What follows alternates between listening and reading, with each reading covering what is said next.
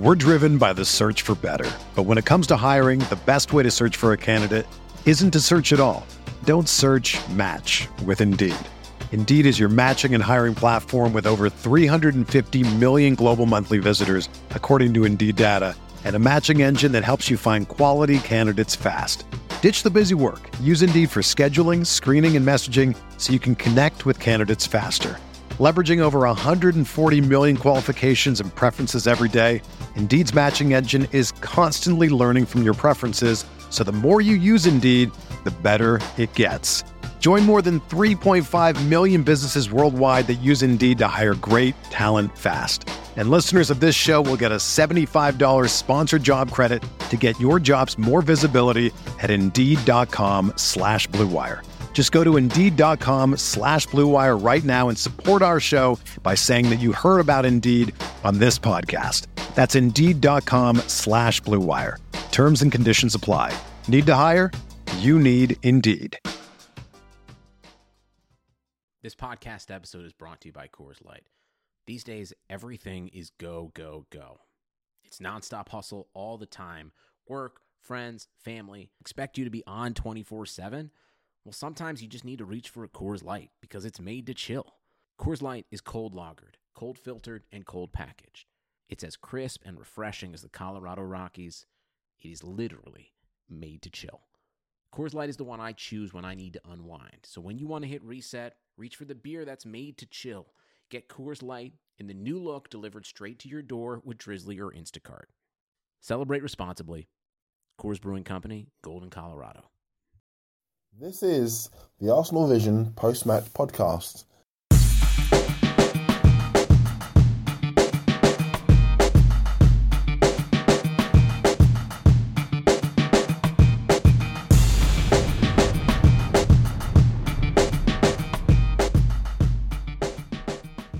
This is me and Lean from arsenalvision.co.uk. And in the show today, James, Elliot and Paul all discuss the Arsenal victory in Galatasaray 4-1. They talk about Aaron Ramsey's goal, obviously. How could you not? Lucas Podolski and plenty more, so stay tuned for that. But before all that good stuff, just a few words of my own. Yeah, I thought we played really well, especially the first half. But to be honest, they weren't up to much, were they really? So it's hard to judge your performance properly because they didn't put any pressure on us to win the ball back, and they played a crazy high line, which we carved them apart time and time again. So, but as the saying goes, you can only beat what's in front of you, and we did that really well, especially in the first half. I thought we played some lovely football, some lovely little triangles around them. Kept the ball really well, one-touch stuff, and that's just when we were at our best. I was thinking, especially during that first half, what would it be like if we had a fit Theo Walcott in that side, just making those darting runs from right to inside, with players like Ramsey with space on the ball, and it could have been far more convincing. I thought, because like a player like Joel Campbell, he didn't really influence the game that much. And when you've got a team playing such a high line and you've got fast players in your side, you should really exploit that. But I thought we did pretty well. Lucas Podolski's goal was just incredible, brilliant finish. It just amazes me. Do you keep a player in the team because he can finish like that, and he can take like the first chance? How many games have we played where had chances and chances and we've missed them all, or they've saved, or they've hit wide? Opposition gets one chance and they score. Totally changes the game. But when you got Podolski on your side, if he has a chance, there's a good chance he's going to score, as he did in the first few minutes of that game. But it's an argument again. But when he plays against more difficult teams, and he doesn't get chances, then quite often, he does very little really. In those kind of games, he might get the ball and play a few 5-yard passes and jog up and down up the line, but it doesn't really affect the game. But that's a debate for another time, really. Excellent goal, I thought, though. Just lashed it in the back of the roof, just bang in the roof of the net, I should say, not the back of the roof. That would be weird. And then Aaron Ramsey's goal, as I mentioned on the match report, I thought his first finish was really tidy. Overlooked now because of his volley, but on his left foot in the box. He tried to look up for a pass, couldn't find one, so carried on and arrowed a shot on his wrong foot again into the corner. Great finish that was. But that volley, I've watched that goal so many times, and it just looks better and better every time I see it. Crazy. But why are you even trying to volley that on your left foot from that far out anyway in the first place? As you are volleying it, why are you getting such a connection on your wrong foot that it started so low and it just sort of like arrowed? It made that noise. It must have made that noise. You can't hit a volley like that and not make that noise. To the top corner, just perfect. But I couldn't imagine him doing that again in like 100,000 shots on his wrong foot. Crazy. Very enjoyable. I don't know how much we needed to make both substitutions at half-time. I know Aaron Ramsey had a tight hamstring, so they wanted to take him off just in case. But Flam, I don't know if that was because he played too many games or to try out someone else, I don't know.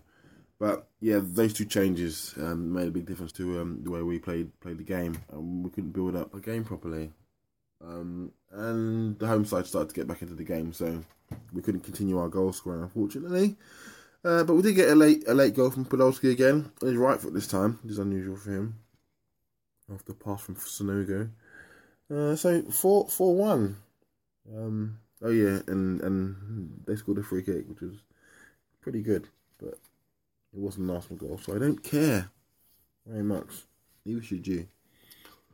We can if you want to. If you really want to care. It's your right and all. Anyway, I am rambling, so I'm going to hand you over to the guys to discuss the game. Enjoy the... before I go, don't forget that you can now get the Arsenal Vision podcast on iTunes and all that good stuff there. So, yeah, bye.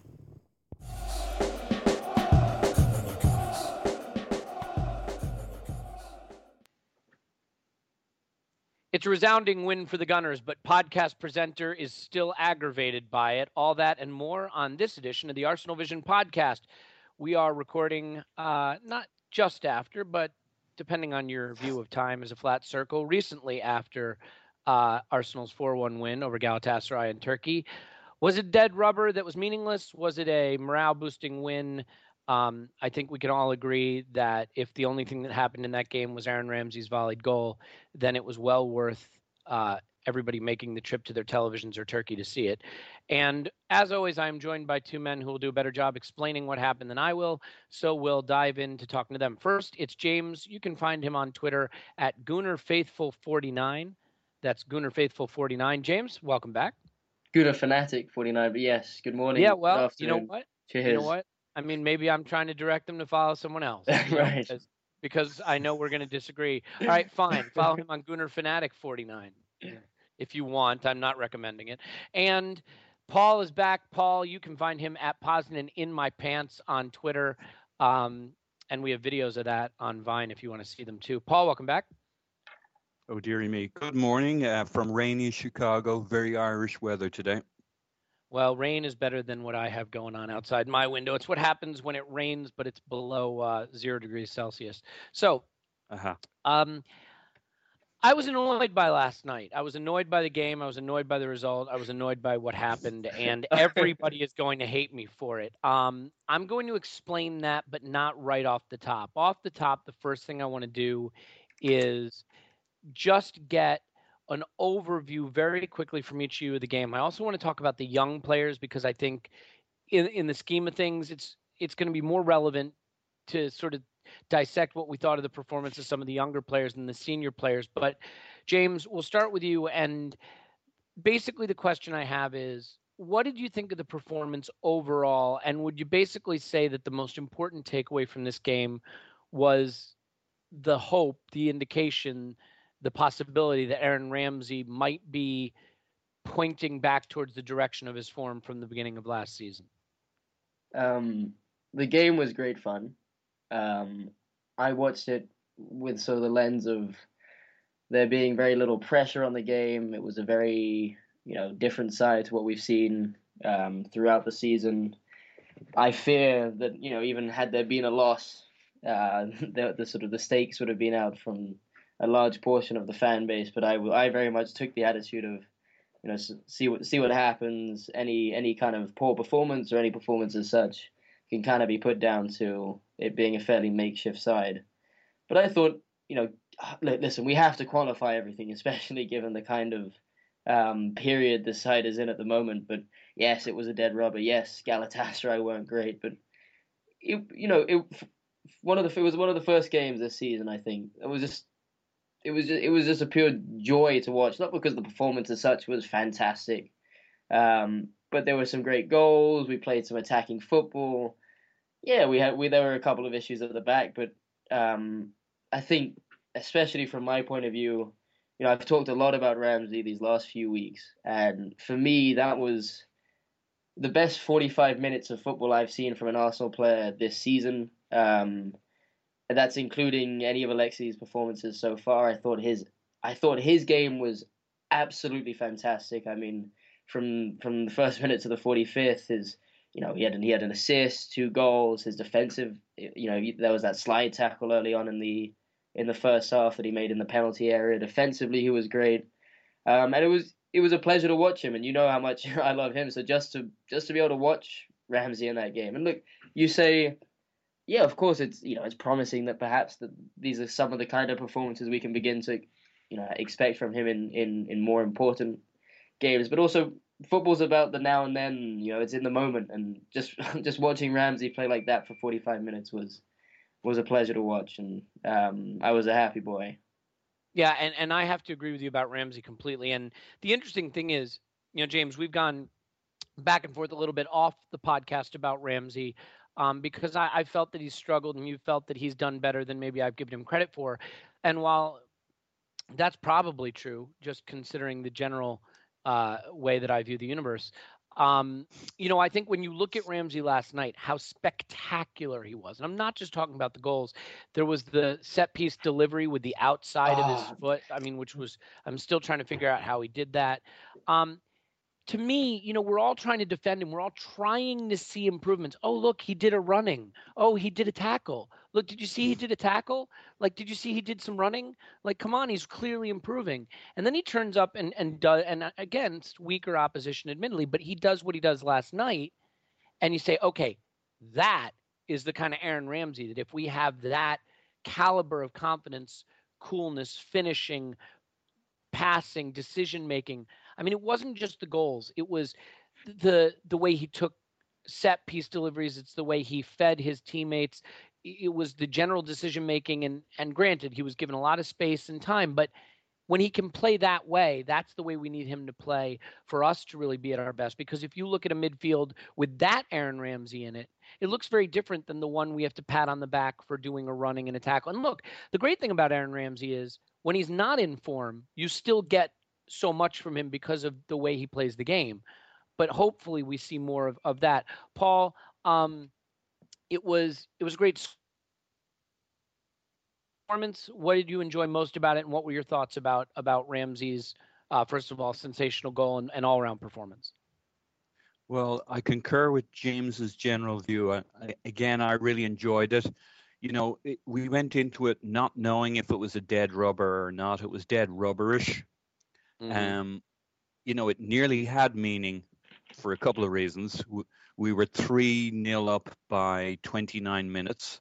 So 6-0 was a possibility, an outsider, but a possibility. And then the next thing, Anderlecht could have gone 1-0 up. Instead, they went 1-0 down, but it was 1-1, leading towards the end of the game. That could have turned around on their side. So it was it gave it the kind of feel that you didn't know what you were really watching. I thought there were a few kind of slightly surreal things about it. Wenger yesterday naming the team. I mean, when's he ever do that? But I thought it was a brilliant move because if it was just their PR team sitting down with them and saying, listen, if you want to take the sting out of all the bitching on Twitter and wherever else about what we're going to do and who we're going to play and what it means, etc. Let's take all the heat out of it and tell them we're playing the kids. And everybody knew they were playing and everybody could settle into it. You can argue it either way, but I thought that was really interesting. I thought it was also interesting that their manager, the day before, also told how they were going to play, which was they were going to play basically with a high line pressing us, and they did. And the press didn't work, and they did have a high line, and time and time again. So it was kind of an odd game. It was kind of like the Reading game. I know we'll get into the significance of it, where, even looking back on it, when it was Reading, wasn't it? The Carling or the Capital One Cup a few years ago, and we went 4-0 down, and we ended 7-5 or something. And it felt more important just to kind of give everybody that adrenaline shot in the arm and to raise the mood and to have some fun again when things were so low. In the long term, what was its significance? Small, but maybe large in its own way, important as a point along the arc of the season. So I enjoyed the heck out of yesterday. I thought it was great. The difficulty with somebody like Ramsey is in a big game against big teams, everything comes down to a few moments and a few touches. Whereas yesterday, against a team that gave us too much space, every player could show his stuff. And it was great to see Ramsey being able to express what he's told us for the last couple of games, which is he's back, he's feeling confidence, he's feeling 100%. And yesterday we saw it in action. So I think when we talked about this pod, we didn't think we were going to have much to talk about. I think we could talk about this game as much as we could talk about any game, because one way or another, it was fun, and we still got to puzzle out what was the significant. What did we just watch? What did it mean? Did it mean something? A little bit? A lot? Nothing? Everything? It didn't mean everything. And it didn't mean everything. Nothing. But it didn't mean nothing to look. Taken in a vacuum, if you can't enjoy watching Arsenal dominate opposition, score goals, score wonder goals, and win, then you're a miserable bastard. And what are you saying about yourself, Elliot? Well, I think I pretty much said it, haven't I? This isn't the innuendo hour. I enjoyed the game tremendously watching it, especially the first half.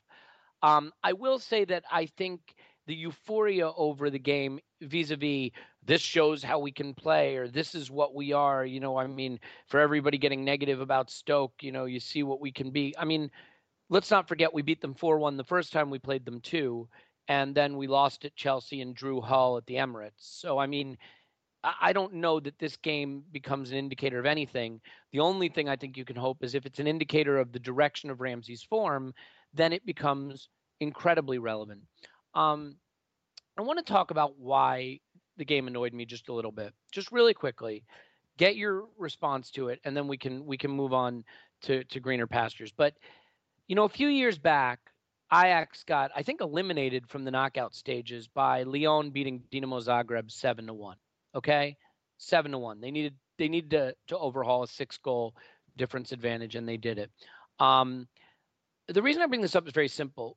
This wasn't a dead rubber. It was a dead rubber for Galatasaray. It was not a dead rubber for Arsenal. Borussia Dortmund is, granted, starting to win again domestically, but they're not in the finest feckle, as I think you say in England. Is that how you say it, James? Fine feckle? Fine? Sure. I don't know. I've heard Arsblog say it, so... trying to emulate the master. Fettel, is that it? Fine Fettel? Fettel. Yes. Got it. Yeah, Thank you. I could have asked you too, Paul. Sorry. All right. Well, anyway, the point is, it's not impossible that Anderlecht could get a result. We know they're a good side. We played them twice and saw their quality. And Dortmund's not in the finest Fettel, as I would just say naturally and normally.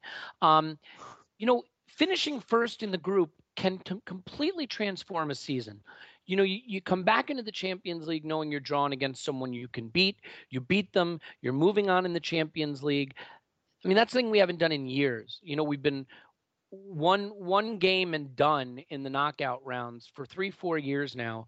And it can have a very big impact. And I do think it was fine to rest players. I think that's fair. You have to rotate, and no one says that more than I do. But I think you put Alexis on the bench. You put Santi Cazorla on the bench. If you had registered Giroud, you put him on the bench, but you get the idea. And At 3-0 at halftime, with Galatasaray waving a white flag, with Felipe Melo on a yellow card and always a candidate to get sent off if you run at him, and looking at the scoreline in Dortmund, I think it's incumbent on you to say, hey, we're in the Champions League. This is not a dead rubber. We realistically can top this group and have a very different European experience this year that can really lift the fans and really be important for us and do something we haven't done in years, which is move on in the Champions League. I'm putting on Alexis at halftime or at 50 minutes, 60 minutes. I'm putting on Santi Cazorla and freshening it up, and we're going to really have a go at them. And I think they would have folded, and I think we could have put 7, 8, 9, 10 past them last night the way they were playing if we had really put our foot on the pedal. And we didn't. We put on kids, and granted, Ramsey and Flamini were withdrawn for injuries, and that's fine. But we put on kids like Maitland-Niles, Zelalem, who clearly weren't ready. The kid, I apologize, whose name I don't remember, who came on to play. Stefan O'Connor. O'Connor, thank you. And the game kind of settled into this rhythm also of us just defending deep. We didn't press the issue. There was no risk of losing whatsoever because we were guaranteed second place. But it just aggravated me because I think we are, it's just another little thing about this club, whether it's not registering Giroud or trying to put Rio on the bench the other year, these little details. That game was there to be won 7 or 8-0. Progression through the Champions League really depends on who we draw next. And topping the group wasn't out of our grasp. And at full time, Dortmund and Anderlecht did finish level. And I think we're left once again saying what might have been if we had approached that game as something a little more than a dead rubber. And that did kind of aggravate me. And I posted a picture on Twitter, and you can look at it on my timeline if you want, of a free kick where basically our players were just walking back into the penalty box, and there were 3 unmarked Galatasaray players just standing in front of the goal. And with a decent pullback, it's a goal. And just the casual attitude in a situation where there was still something to play for, I think shows a lack of professionalism. So, all right, Paul, tell me I'm wrong. Tell me I'm a miserable bastard, and let's get ready to move on. But do I have at least a point that when you're in the Champions League and topping the group is a hugely significant difference from finishing second when you look at the teams that are potential matchups? Did we have a responsibility to at least have a contingency plan for trying to top the group last night? Well, I think you make a really good point. I know you warned me on Twitter yesterday you're going to say something kind of inflammatory. Yeah. Some might think it negative. I think it's a good point. It's a debatable point. I demur. I had to Google this to make sure it meant what I thought it meant, but I demur on this point, Elliot, in that I think had we set up to go after them to get 6 or 7, they would have played differently. And I think that's a difficult judgment that the man in charge has to make. And I think he got it right yesterday. I think given the circumstances, given the bigger picture of the season, given all the variables, coming out of that match with a feel-good factor, and the based on how we approached the game, it went as well as it could have done. I think we come out of it with a lot of positives, a little bit of confidence restored, some momentum, a better feel for at least, one more game going into the next round of the Premier League, the next week of the Premier League. I see where you're going, but he's gone the other way and said he needed to freshen things up. He needed to take the tension out of it. He could have sent the A team and we could have struggled to beat them 2-0. That's football sometimes. Right. Sometimes you send the kids and it has a feel-good factor and they play open and they don't get punished because, they could have scored after 7 minutes. That ball that they blasted and the guy fell onto it just in the box. Fortunately, he maybe wasn't their best finisher or he was having an off day and he missed what's the seemingly unmissable. They had plenty of other good chances. On another day, it could have been Anderlecht 3-3. It feels like it was always going to be 3-0. with a chance to go for 6-0. But that within 7 minutes, we could have been 1-1. Yeah. So it's the imponderables. I know what you're saying. I see the logic of having those 2 or 3 guys sitting on the bench, but the only way you really rest people psychologically is leave them alone for a week. So, tough call. He made it. I'm okay with it. I see where you're going with it.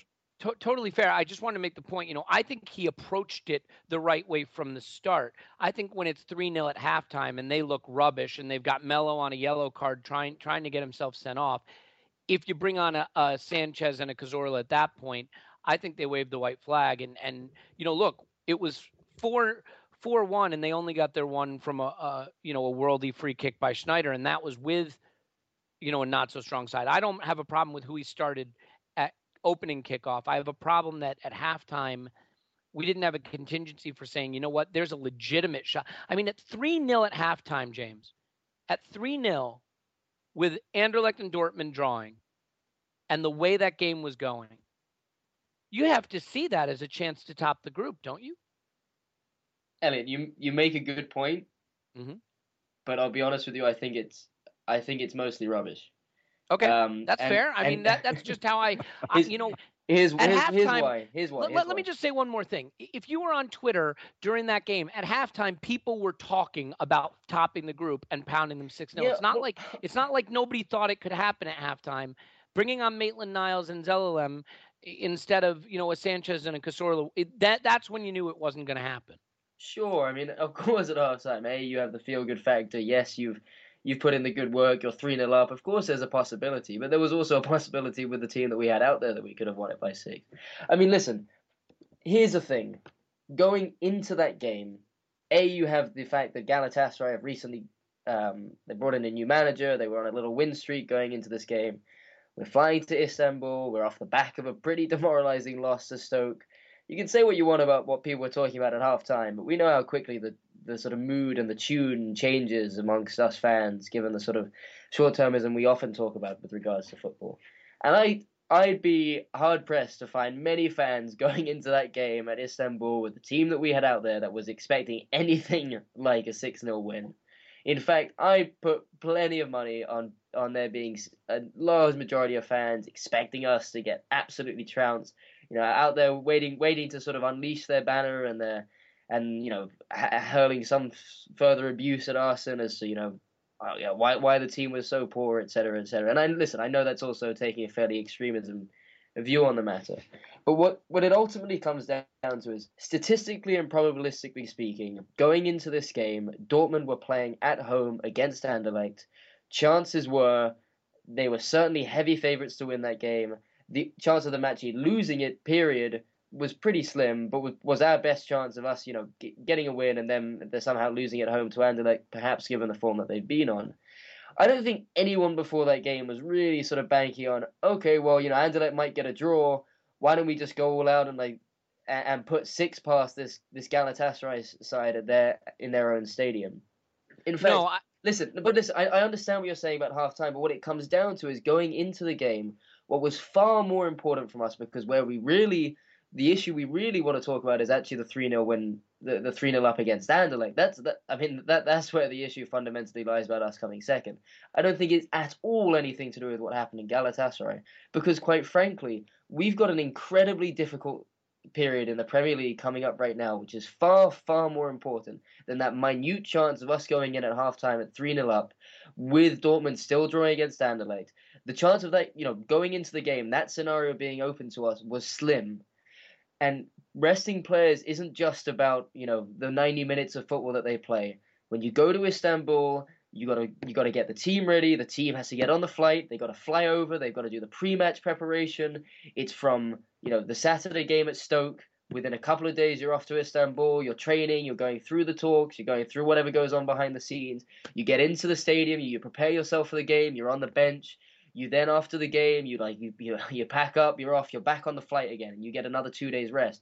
Even if you haven't played, you've still been a part of that squad. You've been very active in the kind of preparation you've had to do.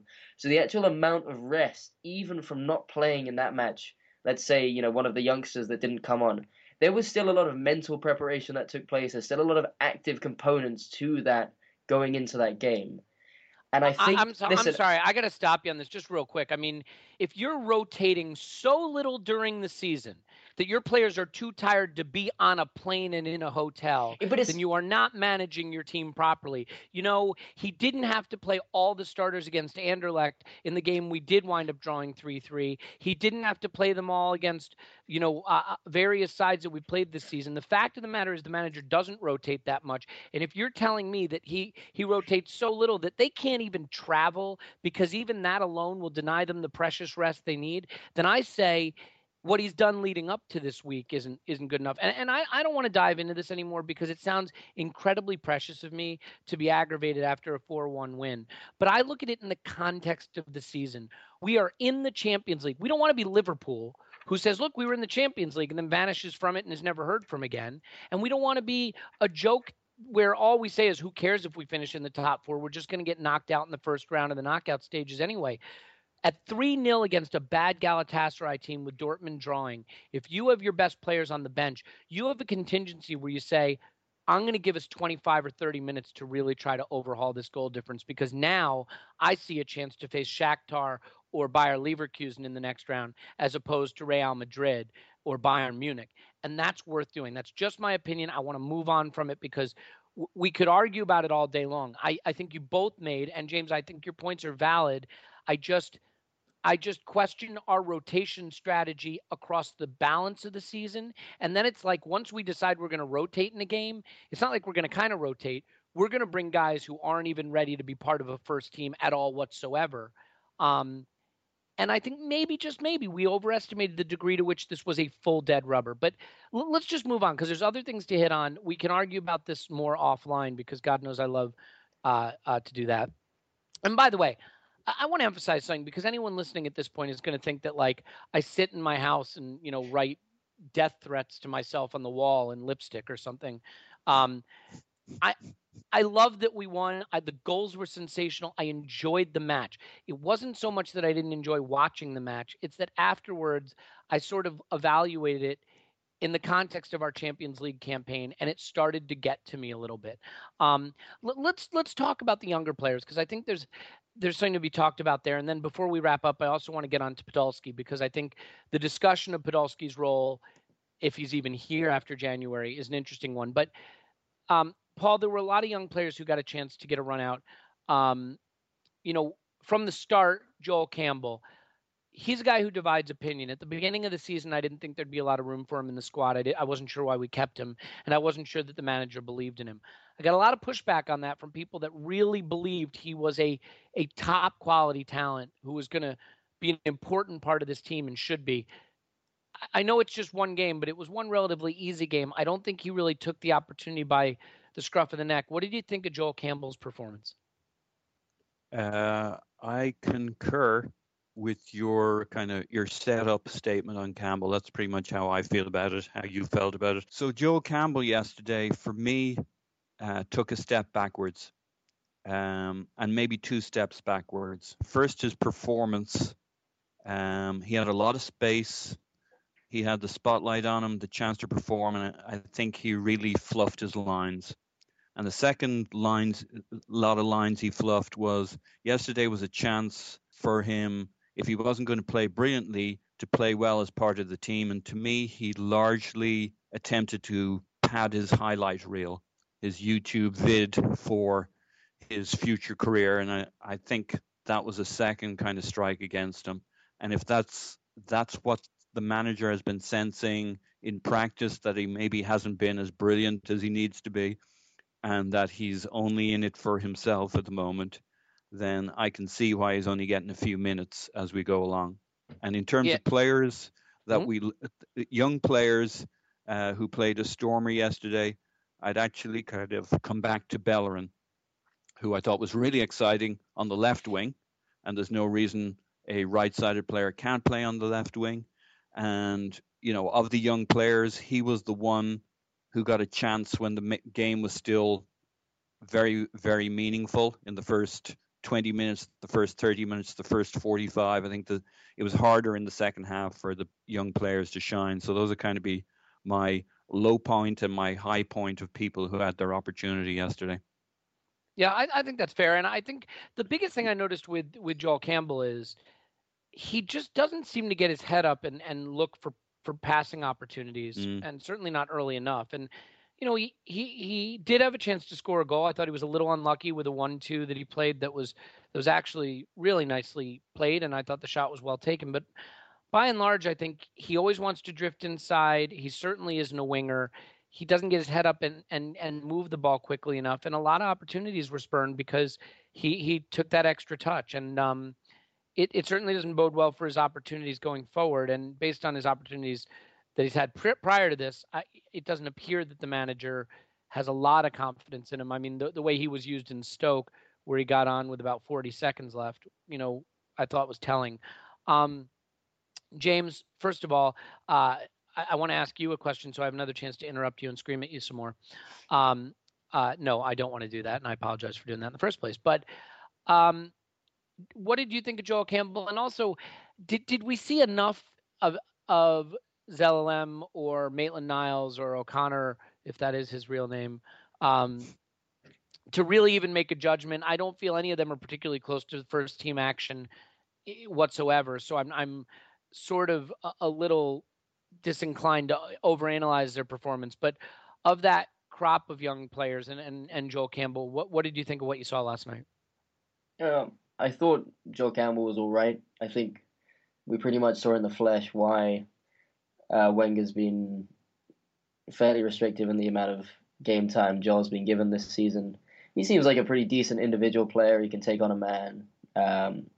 There's something semi-exciting about him, but I think you guys have covered the points fairly well. He didn't really come across as a particularly strong team player, especially, I mean, yesterday was a pretty open game, which there was a lot of space on the flanks. We saw Bellerin and Debuchy be put in behind that high line on several occasions. Most of them, they were just offside, but there was plenty of space for the wingers to really take advantage of. And I thought it was really a perfect game for a player of his ilk to really shine. And I think you very much saw that. It was a game that sort of suited Podolski quite pretty perfectly. But yeah, I mean, he's a decent player. I think the one thing that's maybe interesting to add is that we give this squad a lot of stick, especially for the lack of depth we have at the back. But given the significant number of injuries we're faced with at the moment, and given the incredible number of players that we rested and didn't even bring with us to Turkey, I thought it was especially from a forwards point of view, it was pretty impressive the kind of team we were still able to put out, given the kind of dead rubberish feeling the game had. But You're going to get me worked up again. But anyway, I mean, listen, with regards to the three young players, it's great experience for them to be able to play in a Champions League game. There's not really much you can really take from it. I mean, they're thrown into a game by which that point was fairly sort of pedestrian, and it's a very when you've made such a significant number of changes with players that aren't that accustomed to the first team, even outside of their own individual performance, it can be quite difficult to settle in. I think it's very difficult to kind of take that small sort of 45-minute period and truly judge those players. I think all it is an experience. I mean, I thought actually probably the most interesting thing was when O'Connor came in, and I think it may be worth talking about Debuchy for a little bit and how good it is to have him back. But when O'Connor came in, he's actually naturally a centre back, and obviously, if it was a game in which we were really concerned as to sort of the end result, you would probably naturally have seen O'Connor come in at centre back and push Chambers out to the right. But it was intriguing for me to see O'Connor be pushed out to right back, given that I don't think he's ever played there. Because I think it was a strong indication of the fact that Wenger very much sees Chambers, now that Debuchy is back, as a player that's going to be playing a lot more in the centre. Because, assuming that we don't have a long-term injury with Mathieu, obviously given the injury that we've incurred with Monreal and the kind of chronic problem we have with Koscielny, chances are that over the next coming weeks, the position in which Chambers is more likely to be played is in that centre-back position. I think watching O'Connor come in at right-back was a very strong indication of that fact itself, to give Chambers some more game time there. Interesting. yeah, no, I mean, very quickly, since I mentioned it, was great to have Matcha back. I thought he was extremely solid. That would be a huge help to us going forward. And he did look a bit tired, sort of 70 minutes into the game, but I'm very excited to see him back in the side. Yeah, I mean, the upshot of this is that we are getting closer and closer to seeing players, or at least in theory, seeing players like Ozil, Walcott, Debussy, possibly Koscielny, be back and play more often. And for all the negativity, I will say that I think there is going to come a period of this season when this Arsenal team looks very intimidating and plays very well. That's just a shame that period is not going to be, a little earlier, but the fact that it comes at all could be very important. I want to start to wrap up, but I think we have to get to Lucas Podolski. He because he's a polarizing figure, and even after the game on Twitter, there were lots of little fights breaking out, or debates, depending on who you follow. About Podolski's role. Paul, is there room in the squad for a player who's one-dimensional when the one dimension is banging in goals at an alarming rate and basically trying to break the frame of the goal? There's always a place for Lucas Podolski. He's deadly, he's dynamite, and I think we all know why. And I don't think he's one-dimensional. I think he's two-dimensional. Mm-hmm. It was kind of funny because I saw the narrative yesterday that between his first goal and his last goal he did nothing, but that's not true. I watched that first 30 minutes 3 times, and he might have done it rather inelegantly, but he was charging up and down. The second goal, Ramsey's goal, I think it is, starts because Lucas actually has a go at tracking back just to see what that feels like, and knocks over the Turkish guy clumsily from behind, but brilliantly throws his arms up, proclaiming his innocence. In a Champions League tie, those are normally given to the other team. This isn't us versus Stoke, and their bowling is over. But we win the ball back, and that's not a one-off. He barges up the other end. He barges some guy over the touchline, over the byline. Down the other end, he runs, knocks somebody else over. So he's charging around like a bull in a china shop, knocking people over. I thought he had a lot of nice touches. He had the one off the bar. He had the one into the side netting. So to say he did 2 things in that game is just something people tell themselves about Podolski. Now, that doesn't make him an all-round player. I think he's a really good counter-attacking player too. As somebody said, he does 2 things. He shoots rockets and he runs really fast in a straight line. He has a much better touch than we often give him credit for. His 1-2s, his triangles are decent, if not brilliant. The issue is he's still not truly an Arsenal player, and therefore, he's not really a candidate for our 90 minutes unless we're right. Playing a more counter-attacking setup. Okay. But would I want him on the bench? Yes. Does he want to be on the bench after January? I don't think so. What about you, James? I mean, no, I think you summed it up pretty nicely there. I mean, what about you, James? I think everybody is quick to point out Podolski's deficiencies, but his qualities are clear and they're important. I think it may be moot as he might be off in January, but while he is here, I mean, do you think you have to find more playing opportunities for a player who can finish like he can and be so clinical, or do you just think there's too many good players vying for those positions who add more dimensions to the game than he does? Yeah, I think just that, to be honest. I think he's a great player to have in your squad. I think the biggest issue we face with Lucas is the problem is that game against Galatasaray last night,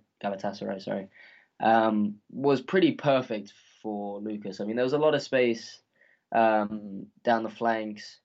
It was fairly easy, comparatively to other games, to be able to get him in behind the back line and get him into positions where he sort of flourishes. The issue really is that let's say around 90% of the time in the Premier League, we're up against very compact defenses, teams that sit very deep, have two strong back lines of five. There's very little space. It's very difficult to fashion out chances. He's not a player that's great at beating a man, creating space for himself. His movement, albeit strong when, as Paul said, when he's running in a very straight line into very direct open space, is good. His movement as a whole to create space for himself isn't particularly strong. So I think he's a player that struggles for us to sort of fashion out chances for him in the types of games where we really need players to truly be kind of winning games for us. And I think that's why we tend to see Alex or Alexis or Danny out wide preferred ahead of Lucas in a lot of the types of games that we play. And yeah, I mean, I definitely agree that he's much more of a sort of counter-attacking brand of footballer, or a footballer that you can throw in the last 10 minutes in the same way in which we did against Anderlecht when you're just really desperate for a goal and something doesn't things don't seem to be happening for you. So I just don't think, unfortunately, especially given the kind of teams we come up against and the way in which we play, he's a player that could ever really be a pure first teamer. But I think he's a very valuable member of the squad. But obviously, for a player with his kind of pedigree and the number of national caps, etc., that he has, and that left boot of his, he's not someone that's going to want to be on the bench for too long. But hopefully, ideally, we can convince him to at least to stay until the summer and then sell him off then, I suppose. Yeah. I mean, it's a tough one, right? Because he's like the anti-Gervinho. Gervinho did so much on the pitch, worked hard, tremendous dribbler, seemed to have a great engine, but when the final ball was needed, he just didn't seem to be able to deliver it for us. And Podolski, he doesn't necessarily do a lot of the things that we'd like to see a player do, where you're just aware of him throughout the game. But if the ball falls to him in a good position, you feel confident he's going to score. And I think also he doesn't get enough credit for his crossing ability. I mean, some of the best crosses I've seen put in over the last few years have been from Podolski. I want to wrap up, but before we do, Paul, you have anything you want to add on Podolski just quickly? Just a quick point. I think James made a really good point that he doesn't suit our typical game where we're facing a packed defense. I just wonder, our real issue is beating the top 3, 4, 5 teams. And in a more cut and thrust back and forth game, isn't he the guy you want on your bench? Maybe not in your starting 11, because with 20 minutes to go and Chelsea 1-0 up or all tied, will we get those chances at the back where one or two balls fall to Podolski? And the main reason as a manager I would want him is because maybe he is the answer to the 10% of our games, not the 90% of our games. Anyway, that's my thought. Yeah. No, I analogized him to Arshavin on Twitter the other night in that, there are a lot of things that seem to be missing from his game, but he still seems able to make the telling contribution. And, it's easy to write that off, but it's a special quality. Okay, before we wrap up, I think there's one more important piece of business, and Paul, I'll stay with you. Care to laugh at Liverpool?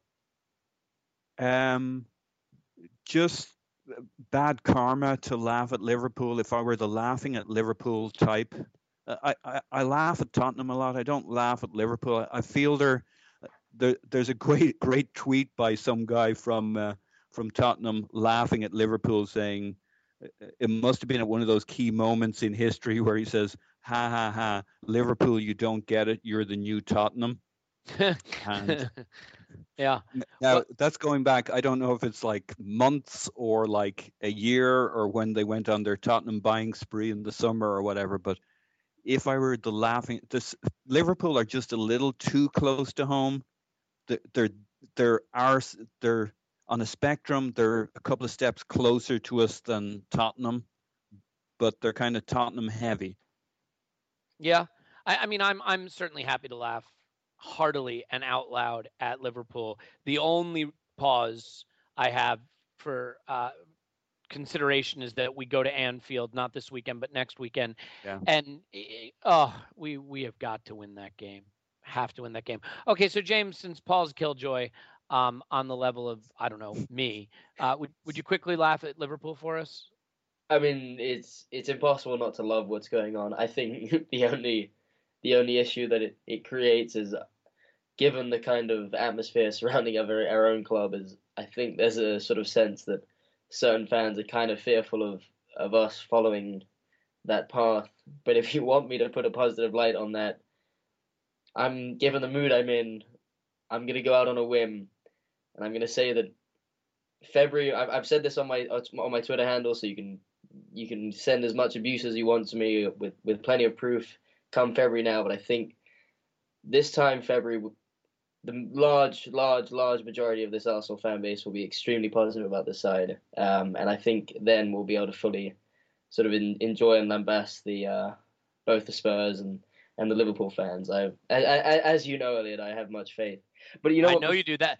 That is why I got your Twitter handle wrong at the start of the show. But just since we're about to wrap up, just a very quick mention of Alex Oxlade-Chamberlain, who I thought was superb in the central midfield, and was almost, well, actually not quite, but was a pure delight to watch. I mean, the way in which he drives, he drove through the center of the midfield. I think he set up the first Ramsey goal, and he had a great all-round game. But I thought I would just. I absolutely agree, and I think, part of a team improving and a team getting better is that your best players don't drop a level, and some of your up-and-coming players improve. Unfortunately for us, we've seen some of our best players like Ramsey drop a level. We've had injuries, but one real bright spot this season is Oxlade-Chamberlain is definitely taking advantage of his opportunities now, and you see the improvement in his game, which is great. I think we should leave it there. I don't think it makes a lot of sense right now to talk too much about Newcastle. We have Newcastle at the Emirates at the weekend. Newcastle fresh off beating Chelsea, so hopefully we pat them on the back, thank them for ending their invincible run, not that it was much of a run, and then get on with the business of beating them into submission. Anyway, as always, it was a pleasure. And just to emphasize, if you want to abuse me on Twitter about my bizarre opinions on last night's match, you absolutely can. That's Arse to Mouse on Twitter is where you can find me. My name is Tim Clark, and it's Arse to Mouse. He blocked me. Did he? All right. Well, yeah. We'll get that fixed. We can sort that out. Although I'm going to block you after the podcast. Okay. So in concluding, once again, if you want to find these fine gentlemen and abuse them on Twitter, you can find James at GoonerFanatic49. James, thanks for coming on. Thanks, guys. I think I'm going to go off and daydream about Aaron Ramsey and that beard of his for a little while. As you do, yeah. I you know what? I'm back on the bandwagon until Saturday. One at a time, guys. One at a time. Yeah, one time. And Paul, you can find him at Poznan in my pants, unless you've done the sensible thing and blocked him already as well. Paul, thanks again. Thanks, Elliot. Thanks, James. Cheers. And I am actually Elliot at Yankee Gunner if you want to abuse me for my ridiculous opinions. We'll talk to you after the Newcastle game. Cheers. Woohoo. Bye-bye.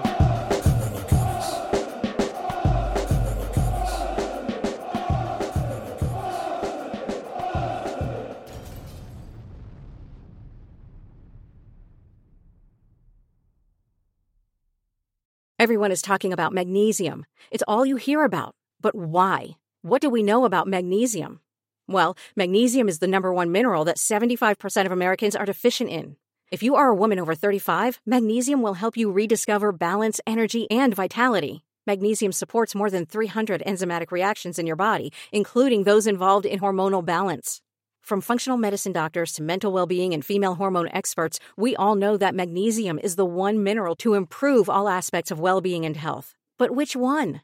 Magnesium Breakthrough from Bioptimizers, the trusted choice recommended by leading experts with 7 best-absorbed forms of magnesium to ensure your body receives the support it needs for overall well-being. Go to bioptimizers.com/balance today and use code BALANCE10 for 10% off. Support your journey to wellness at bioptimizers.com/balance. Magnesium Breakthrough from Bioptimizers, your foundation to optimal health and vitality.